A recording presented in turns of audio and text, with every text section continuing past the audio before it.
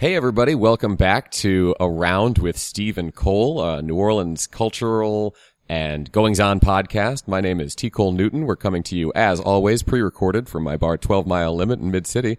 I am here with my adorable co-host, Steve Yamada. Steve Yamada here, guys. Thanks, faithful listeners, for tuning in once again. Really excited about this podcast today. We feel that, we've had a couple podcasts that are very bar-centric, and one of the purposes of Around with Steve and Cole is to explore the New Orleans community as well. It's really great to get our perspective on it as me being a bartender and Cole being a bar owner, but sometimes I feel like we make assumptions that may not be completely correct. Yeah, and a lot of what we've talked about in our first handful of episodes touches on real estate, sort of tangentially and sometimes a little bit more narrowly focused on real estate, but neither of us are really experts. Steve did do a little bit of community college work towards a real estate license, I just learned, and I have successfully bought 2 properties in New Orleans, so I'm pretty much an expert, but neither of us are really. So we brought on a couple of friends who know a lot more about this issue than we do. So Katie, if you want to introduce yourself, and then Max. I'm Katie Witry with Gardner Realtors and the Witry Collective. Thank you for having me here today, and you are a cutie. Well, thank you. We'll talk after this podcast. And I'm Maxwell Chardulo, the Director of Policy and Communications with the Greater New Orleans Fair Housing Action Center, which is a mouthful. And I'm also on the board of Jane Place Neighborhood Sustainability Initiative, which is a community land trust that serves the Mid-City neighborhood. As far as mouthfuls go, an important mouthful. There's some people who get titles which are like just a bunch of blah, blah, blah, but those are all very important things that we hope to learn more about. Me personally, this is going to be very much a listening episode for me, I feel. So I'm just here to listen and learn and maybe throw a joke in here and there. All right.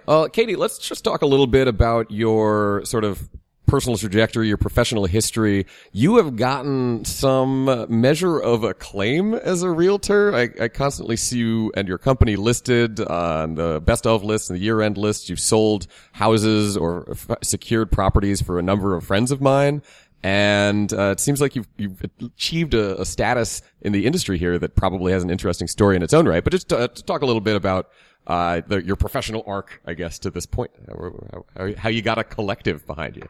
All good questions. I would say that it came from having a nonprofit and social justice background. I worked in immigration and refugee services for 5 years after college, and I was actually meeting people at the port, stowaways, asylees coming into this country for the first time, as well as refugees being in a refugee camp and coming to New Orleans. So I was really that ambassador for them and sort of connecting them with all the social resources, education, healthcare, employment from that point on. And I started as a caseworker and worked my way up to the director of the program. And I decided to work as a assistant to my neighborhood. And my neighbor was a realtor in the Irish Channel. And so I had made the transition, and it's been about 12 years now that I've been a realtor. And I work in strictly the historic neighborhoods of New Orleans. Those are the streets I know that I say often. Awesome. Are you a New Orleans native? I am not. I actually came to Loyola, and I spent 2 brief years in Mobile, Alabama, and then I came here for a week and I went to a concert and said, what am I doing in Mobile? So I quickly switched gears and transferred from Spring Hill to Loyola. And I've been here 20 years. So if you're looking at the timeline, if you started in real estate about 12 years ago, and I would estimate that Katrina was about 11 and a half years ago right now, correct. That's got to mark a pretty significant change in the landscape. How do you think that, I mean, it's impossible to encapsulate in a half-hour program, but probably write several theses about the subject, but right. Just how did that alter the landscape here? So Katrina, I always refer back that we've had 5 or 6 different real estate markets since I've been in the business. And when I first got in, it was low interest rates, a lot of predatory lending, and a lot of things that were happening where, no income, no documentation loans. And so I was new. I didn't have any clients then. So I just really sat by the sidelines and be able to see sort of how that market was running, and property values were really increasing. And then we had Katrina happen, which devastated a lot of the city. And so There was a lot of rebuilding coming into play at that time. A lot of people still have not been able to, rebuild their homes and had been relocated. I decided that I was going to sit at my real estate office for 6 weeks starting in October of 2006, October 2005, and answered the phone to see what people needed. And at that time, I really learned that people needed temporary housing. And so I was able to connect people with a lot of rentals because people couldn't come back, but they needed some of their houses rented. So I was able to sort of fill that void. And that's how I was able to really start into real estate and connect people with things that they needed. And we helped people that had flooded houses, gutted houses, things that had burnt, to the ground. And we also had a lot of people coming into the city at that time being temporary workers needing housing in order to stay. Katrina benefited us to a degree in terms of softening the effect that the economic downturn happened in 2008 because we were still in recovery mode. So the rest of the country was going through, a pretty huge recession at that point.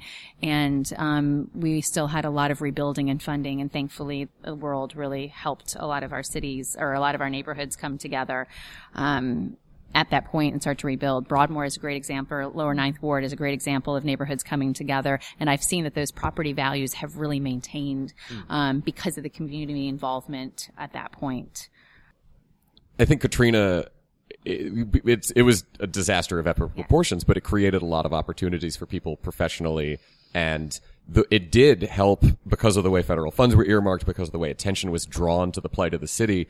It really helped insulate New Orleans as a market from the economic downturn that affected the rest of the country and the world around that time. And that's just from my non-expert eyes.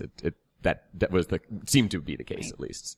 Max, do you want to talk a little bit about your background, your professional trajectory, what brought you to the city if you're not from here originally, and what you do for a living? Sure, absolutely. So my professional trajectory is, it's almost always been in nonprofit work. I started out doing public health and HIV prevention, in DC and New York, and ended up in grad school for urban planning in Massachusetts. I kept moving the wrong way up the East Coast, getting colder and colder. And eventually my partner and I decided after grad school, she grew up in Florida, that it was time to go south. And I grew up outside Chicago, so I was frankly done with winter. Enough's enough, right? Yeah. And I got lucky. I got a fellowship that could have placed me in Detroit or Cleveland or Youngstown or Fresno. So New Orleans was obviously the clear winner. I came down and worked for the health department for about 2 years, working on the rollout of Obamacare at the local level, trying to make sure folks had health insurance, and then jumped over to the Fair Housing Center. And I think, just to come back to what we were talking about before, which is that sort of the way that the recovery dollars after Katrina really sort of softened the blow of the 2008 housing crisis, I think that's absolutely true. And it provided a lot of opportunities. I would, just to add the context and the history, I would say that we also missed a serious opportunity in using that money in an equitable way.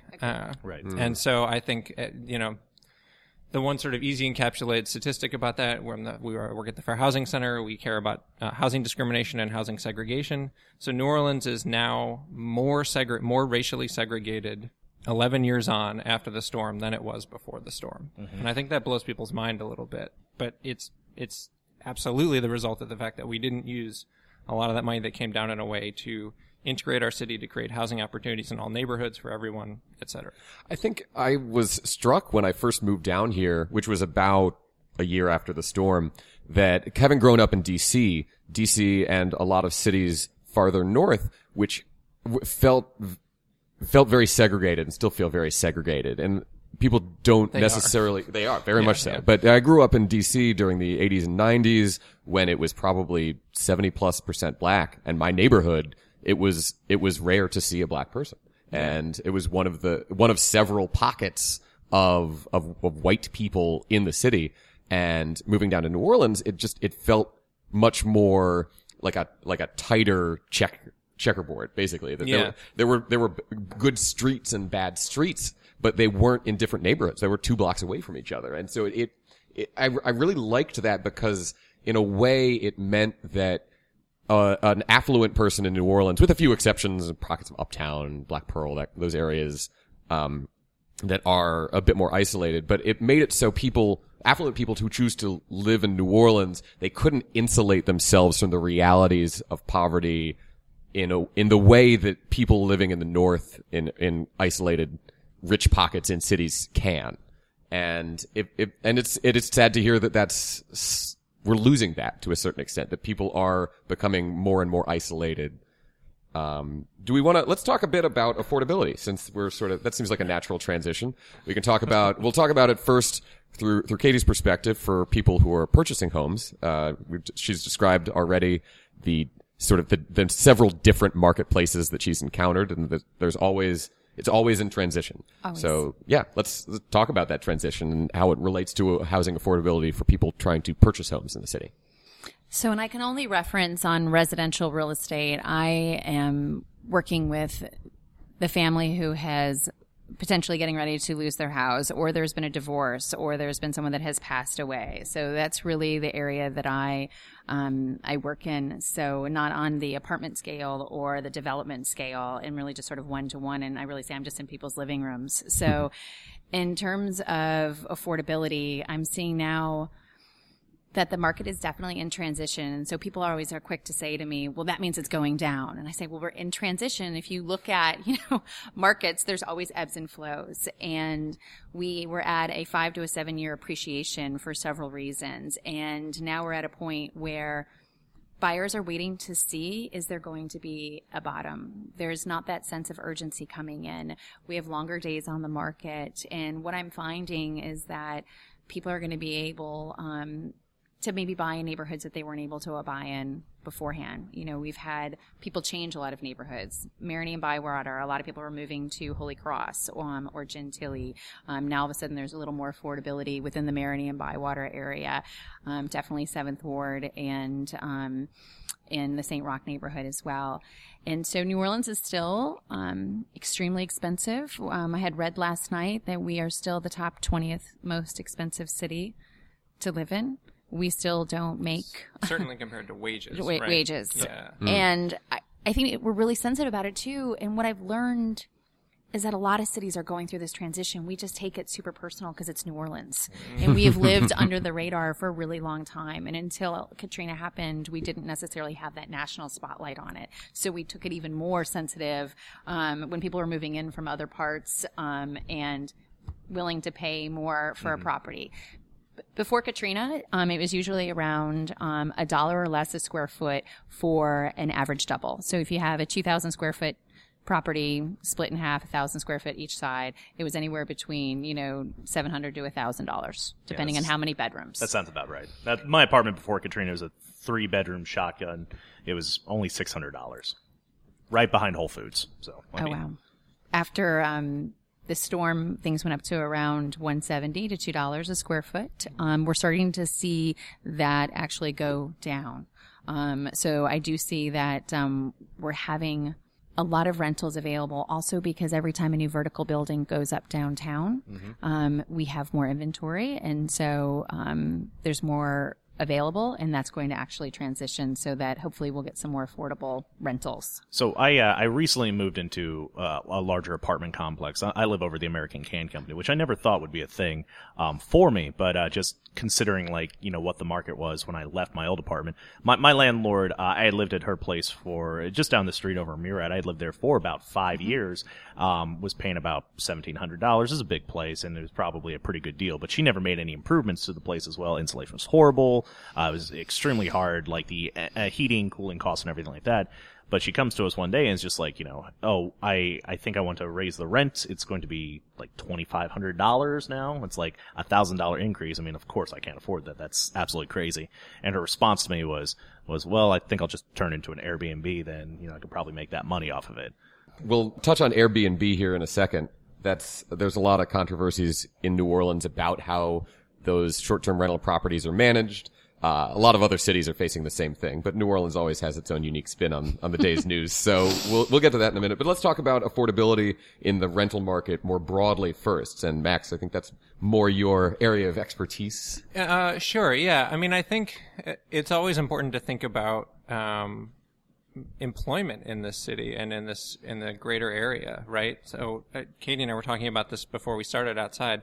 But primarily our economy is driven by hospitality, tourism, service sector jobs, bartending, working in hotels, serving the millions of tourists who come here every year. Do entertainers fall under that umbrella? Yeah, okay. Absolutely. I mean, there's some other pieces to it, right? There's what they call eds and meds, the educational institutions, the hospitals, certainly now that we're building the two big ones. But those are folks who don't make a lot of money. And they didn't make a lot of money before the storm, and they still don't make a lot of money, but the rents doubled on them and then have continued to go up. So you have a lot of people, and that's where the unaffordability in New Orleans is maybe starker than even other places around the country, is that we have incredibly low wages with comparably high rents. And I think, there were some things that were driving some of the even high, the increase in rents. We were talking about some other industries that, the oil and gas industry, the movie industry, right? The tax credits that were available for that brought in some high income folks to New Orleans that sort of, that the upper edge of that market ticked up a little bit because people realized they could renovate a home and rent it for $2,000 a month. All of a sudden there was a market for that and someone who would come in and pay that. And that may have gone away. And so the higher end of the market, I think, has changed. But for the folks who were paying $300 before the storm and are now paying $750, but are still making $725, like there's almost two different rental markets in the city. And for those folks, nothing has eased. And it's just as hard to find something. And they're just as likely to be living in a place now that has leaks in the roof and rats and mold and all sorts of other terrible issues. And people are afraid to say, speak to their landlord about it because they want to keep the rent low. Mm-hmm. Right? You don't want to say we have all of these issues with our property, because you are not going to be able to find that $600 rent anymore. Mm-hmm. And so when people come to me and always are looking for that $600 to $700, I say just reach out to your network. It's all mom and pop. You have to sort of be able to connect. There's not, those rentals once they reach 1,000 or 2, it's just so expensive and they're hard to find. Yeah, it's something that I was thinking about when you were talking earlier, Max, as well. So I've been in the hospitality industry in the city for a while, pre-Katrina, post-Katrina. Like the lack of diversification as well. There's so many people that I knew and that I worked with for a while too. And when they were displaced by Katrina, a lot of them went to Houston, a lot went to Atlanta as well. And the question was always, when are you coming back? When are you coming back? And they kind of looked at it and it's like, look, I've got my family out here and I'm making more money living out here. Yeah. It's cost the same. Like prices have gone up in New Orleans as well. My kids can go to a better school. Like why on earth would I come back? And that was always like a very sad kind of scary thing to me as well too. It's just like we lost so many great hospitality professionals just because they realized it's like, what have I been doing like all this time? And it's just, I can actually have a better life and like, I don't know. Yeah. It's kind of a rough thing to deal with. Well, and there were some middle class. We also lost some middle class employment sectors. We had 5,000 or 6,000 teachers that were all fired that were middle class employees. We had all of the folks who were employed at the charity hospital that never reopened and couldn't move back right away because they didn't have a job. So there were some other ways that we made it really hard for people to get back here. Right. Let's talk a little bit about Airbnb now. I think both of you have sort of interesting takes on that. Katie, let's start with you. You've spoken on this issue publicly before. So I have I have an interesting relationship with Airbnb. I do not have any Airbnbs. I am very against the whole house rental. What I have seen, it was interesting. Several years ago, I knew the market was changing in 2008 when I'd go out to Old Jefferson and I would show vacant houses. That was a sign to me that the economy was getting ready to take a downturn. Because usually you show a house because a family's living in there, right? Right. And they're in transition, but people had already left because you need to go where the jobs are.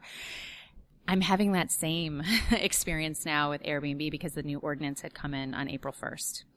And Airbnb has sent out notifications if you're not registered by the city and actually have a permit, then as of the end of May, I think it is, we're not going to, we're going to pull your listing. So Airbnb is on its end actively working with the new ordinance to remove unregistered rental properties from its listings? Is that accurate? Or they said they're going to?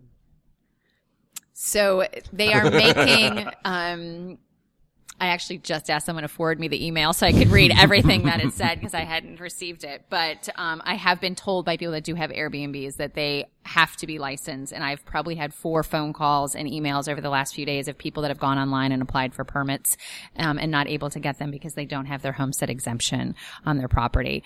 But going back to walking through and showing houses where you just have beds. And so I'm starting to see a lot of those. So people were actually trying to get in, as a startup here pretty much. People are actually buying property, renting it. Marigny and Bywater, it's tough. Every Friday at around 11, all I see is people getting out of their cars. And then Monday, everyone's getting ready to leave. So where are the neighbors, in that situation? And I'm starting to see a lot of property go on the market because they're not going to be able to do Airbnb unless it's run illegally. So we're going to have a lot of those homes listed because they're not making that kind of income, just like your former landlord saying, well, I can get $2,500. I look at it, it's like Uber. It used to take a really long time to get an Uber or a Lyft. Now it's pretty saturated depending on, where you're going. You're having a lot more of it. And I feel like Airbnb rose really well. And then all of a sudden people are in transition.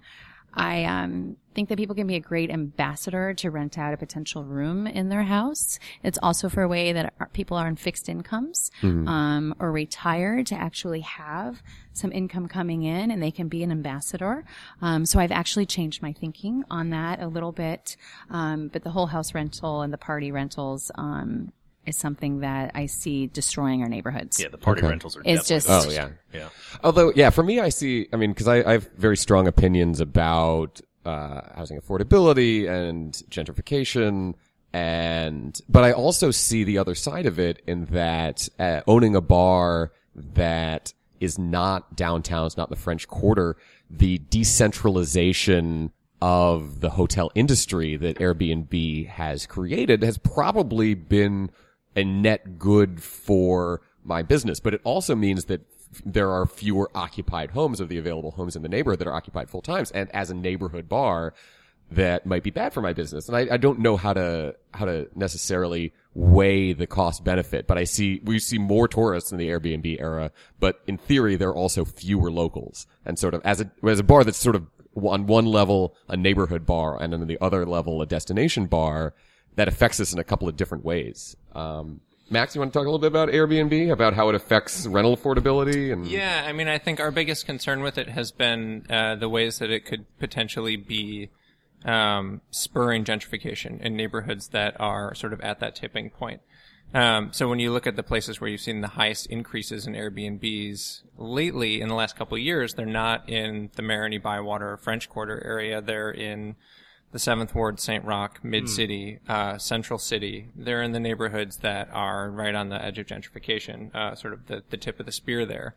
And I think that it sort of it increases those rental prices in a way that doesn't actually make, it's sort of a distortion in the market that doesn't actually make sense for folks.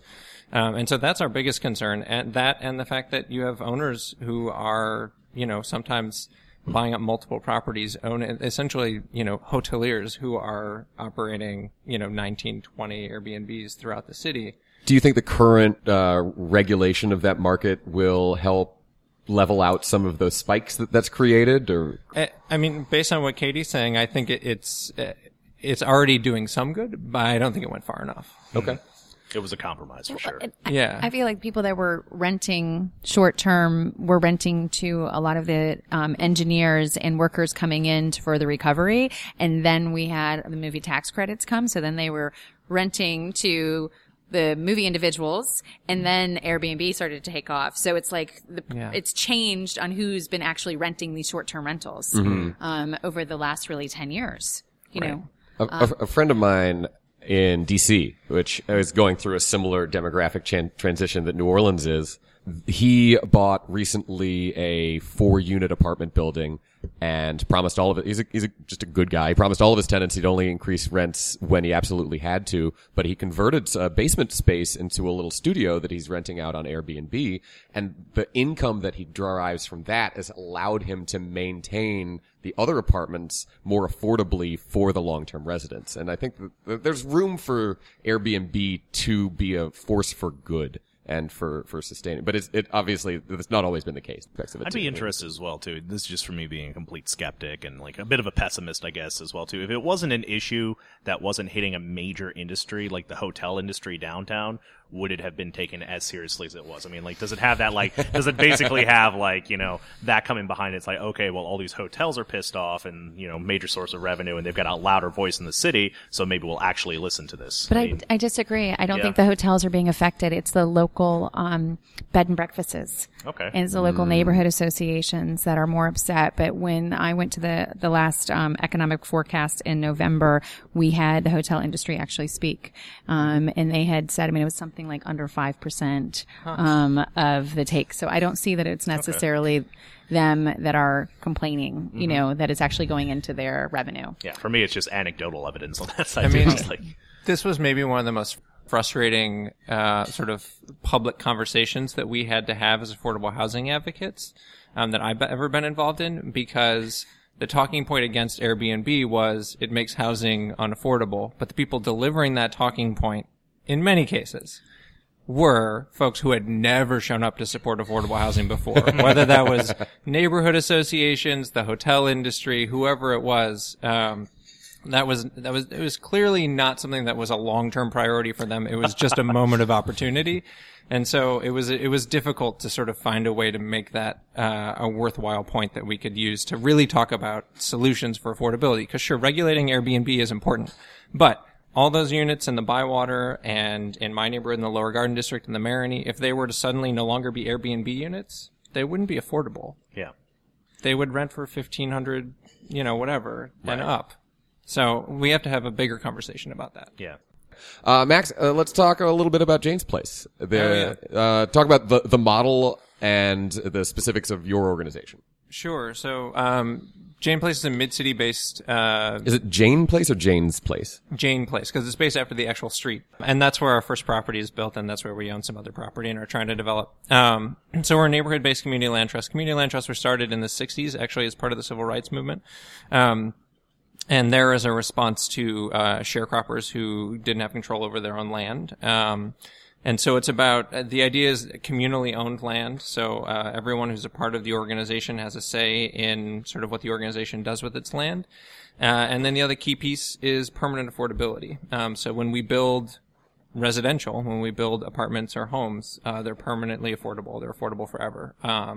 So those are the two keys to it. And the important piece and why I think, it can be a really important response to gentrification is that it literally takes the land off the market. So it can't be speculated on, and puts it into control of the community, or of the organization in this case, which should be a representative of the community. So that's what we're trying to do. The apartment building that we built, is 4 units and, they're 3 bedrooms and they rent for half of what a 3-bedroom would go for in that part of mid-city. You know, we have committed to ensuring that it never rolls out of affordability like, those units at the American Can, I'm sure you're familiar with, right? Oh, jeez. Yeah. The folks who were, nearly evicted during Christmas, right? So that's never going to happen at our building. And the same thing with homeownership. If we were to sell a home to someone, there would be a restriction in the deed that would make it so that, they could live there, they could add to it, improve it, and when they sell it, they would make all of the equity back that they'd put in, they would make any of the improvements back that they put in, and they would make a portion of the appreciation, but not all of it. And what was left of that appreciation would stay with the home to make it affordable to its next buyer. Cool. So that it cycles and continues to be affordable forever. Are there other community land trust endeavors in New Orleans as well besides that? I mean, well, so there's the Crescent City Community Land Trust, which is building they're just finishing the Pythian building on Loyola across from the library. They're having an open house tomorrow night. The Renovators Happy Hour for the PRC from 5:30 to 7:30. So please come and check it out. Awesome. This episode will this episode be on? It'll be out tomorrow. All right. Yeah, Okay. great. Yeah. So go have some cocktails and then come to 12 Mile. Yeah. Good choice. Katie, you said your focus is exclusively on historic neighborhoods. I want to talk a little bit about that. A couple of things just come to mind apropos of dealing with historic neighborhoods. Do you feel that the historic preservation and the instincts towards historic preservation, anecdotally I've heard people complain, property owners who are trying to make changes to their property to make them more marketable or to make them more comfortable if they want to stay in them, that these historic preservation associations wield more power than they should and stand as an obstacle to making these kinds of improvements. But if you look at it from the other perspective, there's a lot of historic cultural capital in New Orleans, and by preserving that, they are, in the long term, a force for good in terms of maintaining the value of property in New Orleans because of its historic, how you can appreciate it from a historic perspective. So I'm curious, especially because your perspective is of someone who exclusively deals in these historic neighborhoods, but you just want to talk about that, the power of those organizations and the value that they bring and the obstacles that they can throw up towards, just a simple renovation. Just changing the color of your house in some neighborhoods is not allowed. So you're talking specifically, I know, about the HDLC, which is the Historic District Landmark Commission. That is usually the organization or the governing power that people get the most upset about. You need to educate yourself on what they have jurisdiction over. They have an amazing website. They have staff on duty 9 to 5 that will answer your questions. You need to be able to go to City Hall and learn what you can and cannot do. We have the whole city is in a national historic district, and then we have local districts. The HJLC governs local districts. The Vieux Carré Commission just governs the French Quarter. They are the only neighborhood where they can determine what color you're going to paint your house. In HDLC neighborhoods, they are going to regulate what you can see from the outside of the house. What is your vantage point to be able to be there? The Preservation Resource Center has a whole advocacy arm that we work on to save buildings from demolition, from people just coming in and saying, I'm going to destroy this whole block and rebuild, all new construction. We need to preserve what we have. Next year will be 300 years old. That's really impressive, the tricentennial. And so we're preparing, for that as a city as a whole, and especially the PRC. But one thing that people should do is look at One Stop Shop when they're thinking about a property. It is a city website, and it can tell you what violations a house may have. So if a homeowner or a developer didn't want to go through the proper channels, those violations will actually be noted in the One Stop Shop. And so that should be part of the education program. We need to be able to preserve as much as possible, and we have the best, at least for this year. We don't know what's going to happen in this political climate, but we have the best tax credits anywhere in the United States and win awards over awards for being able to preserve our cities. And that's why our tourism is so strong too. People come here and it's mind bending. It's things that they've never seen before. And we need to be able to preserve that. I understand that there are definitely individuals on the board that could take things a little far, but you have to show up for those meetings. You have to go to the City Planning Commission. You have to do your civic duty, and you need to be also able to advocate for yourself if you may not have all the resources that board is suggesting about your changes. The last thing I wanted to talk about is the use of special districts in neighborhood development. Our next week's episode we've already recorded, but we talked to Neil from Cure, who was a big force in turning around the Ferret corridor between Napoleon and Louisiana. We've seen special districts pop up around the city, and those really anchoring turnarounds in community. But I want to talk about maybe that's a double-edged sword. Maybe that turns these neighborhoods that have historically been more affordable, it turns people out of those neighborhoods, especially renters whose the properties they've been living in are more valuable. They can be rented to somebody at a higher income level. Are there other unforeseen drawbacks to using that model? And we also talked in earlier episodes about Gentilly being an attractive place to perhaps open a bar or a brewery or something along those lines, but there hasn't been a lot of movement towards that, even though everyone I talk to about it is like, oh yeah, that'd be a great idea, but the zoning doesn't line up that way. So I think to both of you talk about how it affects affordability in the rental market, but also are there drawbacks to that model? Should it be replicated in other neighborhoods where we're looking to see more economic development? Max, you want to start on that one? Yeah, I think, changing zoning to allow different uses, I don't think that's necessarily good or bad. It's a tool. But these are, when I talked about sort of the, inequitable sort of recovery, right? Mm-hmm. There were choices that were made, about how we were going to do things. And those choices have consequences. So if you decide we're going to put a new streetcar line in, or we're going to put a development district on a street, or we're going to build a greenway, or we're going to put a Whole Foods in, those have consequences for the real estate market. All of the things I've talked about raise prices. Mm-hmm. And it's pretty predictable that they're going to raise prices, right? These are things that are not inevitable. They're choices that were made, and they have clear consequences that we can predict. And I think when that's the case, the onus is actually on the city or whatever governing authority we're talking about to ensure that the folks who live there can stay to actually benefit from the amenity that's being put in.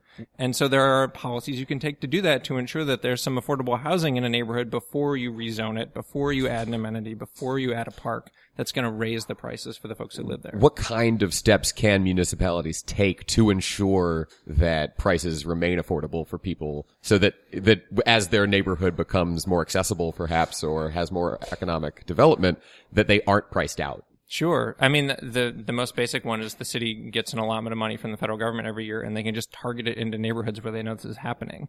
Another one is inclusionary zoning, which is something that we're working on right now. It's called the Smart Housing Mix Policy, which would mean that when a developer builds luxury rental apartments or any market rate rental apartments or market rate condos, they would have to hold some small percentage of that as affordable. So if you build 100 units, 15 of them would have to be affordable.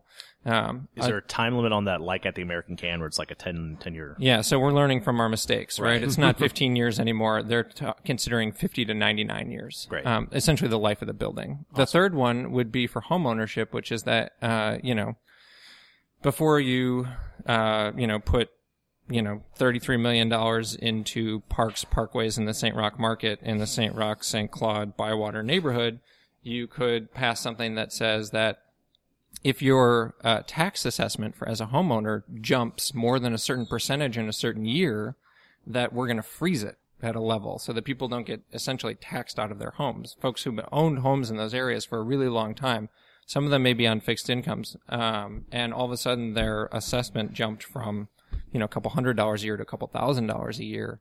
That can make a huge difference for folks. And that would be a really easy thing that cities, Chicago, Boston, DC have all done this. And it's something that we could consider as well. Okay. And people should consider, if they're over 65, they can actually file for a freeze on their taxes. Right. And I feel like we need to do a public service campaign on that. Another public service campaign is people should consider recording their leases. I can't tell you the amount of properties that I come into contact at where people's leases aren't recorded. And if they're not recorded, your lease cannot be enforced. So it takes money. You actually have to go to the conveyance office and go ahead and pay. But I think it's maybe $25 a page. So a 5-page lease, that is 100. However, 100 that actually you could stay in your rental situation for much longer is something that I think people need to be made aware of. Mm-hmm. And our city government is very pro-development this time around. So we need to be engaged and also just do your civic duty in finding out what's on the docket, what are people talking about, and go and voice those concerns. All right. Well, I think that's about all the time that we have. If you guys want to go around one more time and any closing thoughts, just reintroduce yourselves to our audience. Yeah, parting shots here. Parting shots. Sure. So this is Max with the Fair Housing Center. My parting shot is, I guess, to pay attention. We mentioned briefly about some of the substandard housing issues with rentals in the city, and that they plague a lot of folks. And the city council in the next month hopefully will be taking something up that could actually change that and hold landlords accountable. Ensure that, the onus is not on renters to make themselves vulnerable and be threatened with eviction every time they speak up and say that something's wrong with their apartment. Katie? Katie Wittry with Gardner Realtors, Wittry Collective. I would say get engaged. Also align yourself with a good realtor, somebody that actually knows your neighborhood, someone that can actually sit in your living room and tell you sort of what your options are, speak about those potential zoning changes and anchors, and try to get access to really good information so that you can make good decisions for you and your family. Steve, is there anything that you've learned in our conversation that you want to touch on? I think for me, with a lot of things recently for me as well, I'm looking to start conversations, and I don't want them to end. Like, this is great. I'm going to be definitely talking to you, Max. I'd really love to learn a lot more about what you're talking about. It's time for a lot of us to get a lot more involved in this community. I think an issue that we have in the bar industry, especially the cocktail quote-unquote community, that we talk about is that we act like we're a community, but how involved are we actually in the lives and preserving the culture here, in supporting diversification and bringing people up and making them be inclusive? I think it's been a big problem for us as an industry. And it starts at becoming more involved and aware and informed on something as simple as housing, So, I really appreciate this. It's been great. Thank you guys so much for coming on. I really appreciate everything you all have done. And yeah, I think we can leave it at that. Once again, this is T. Cole Newton coming at you with Round with Stephen Cole. This is Steve Yamada. And we'll catch you next week. Thanks, everybody.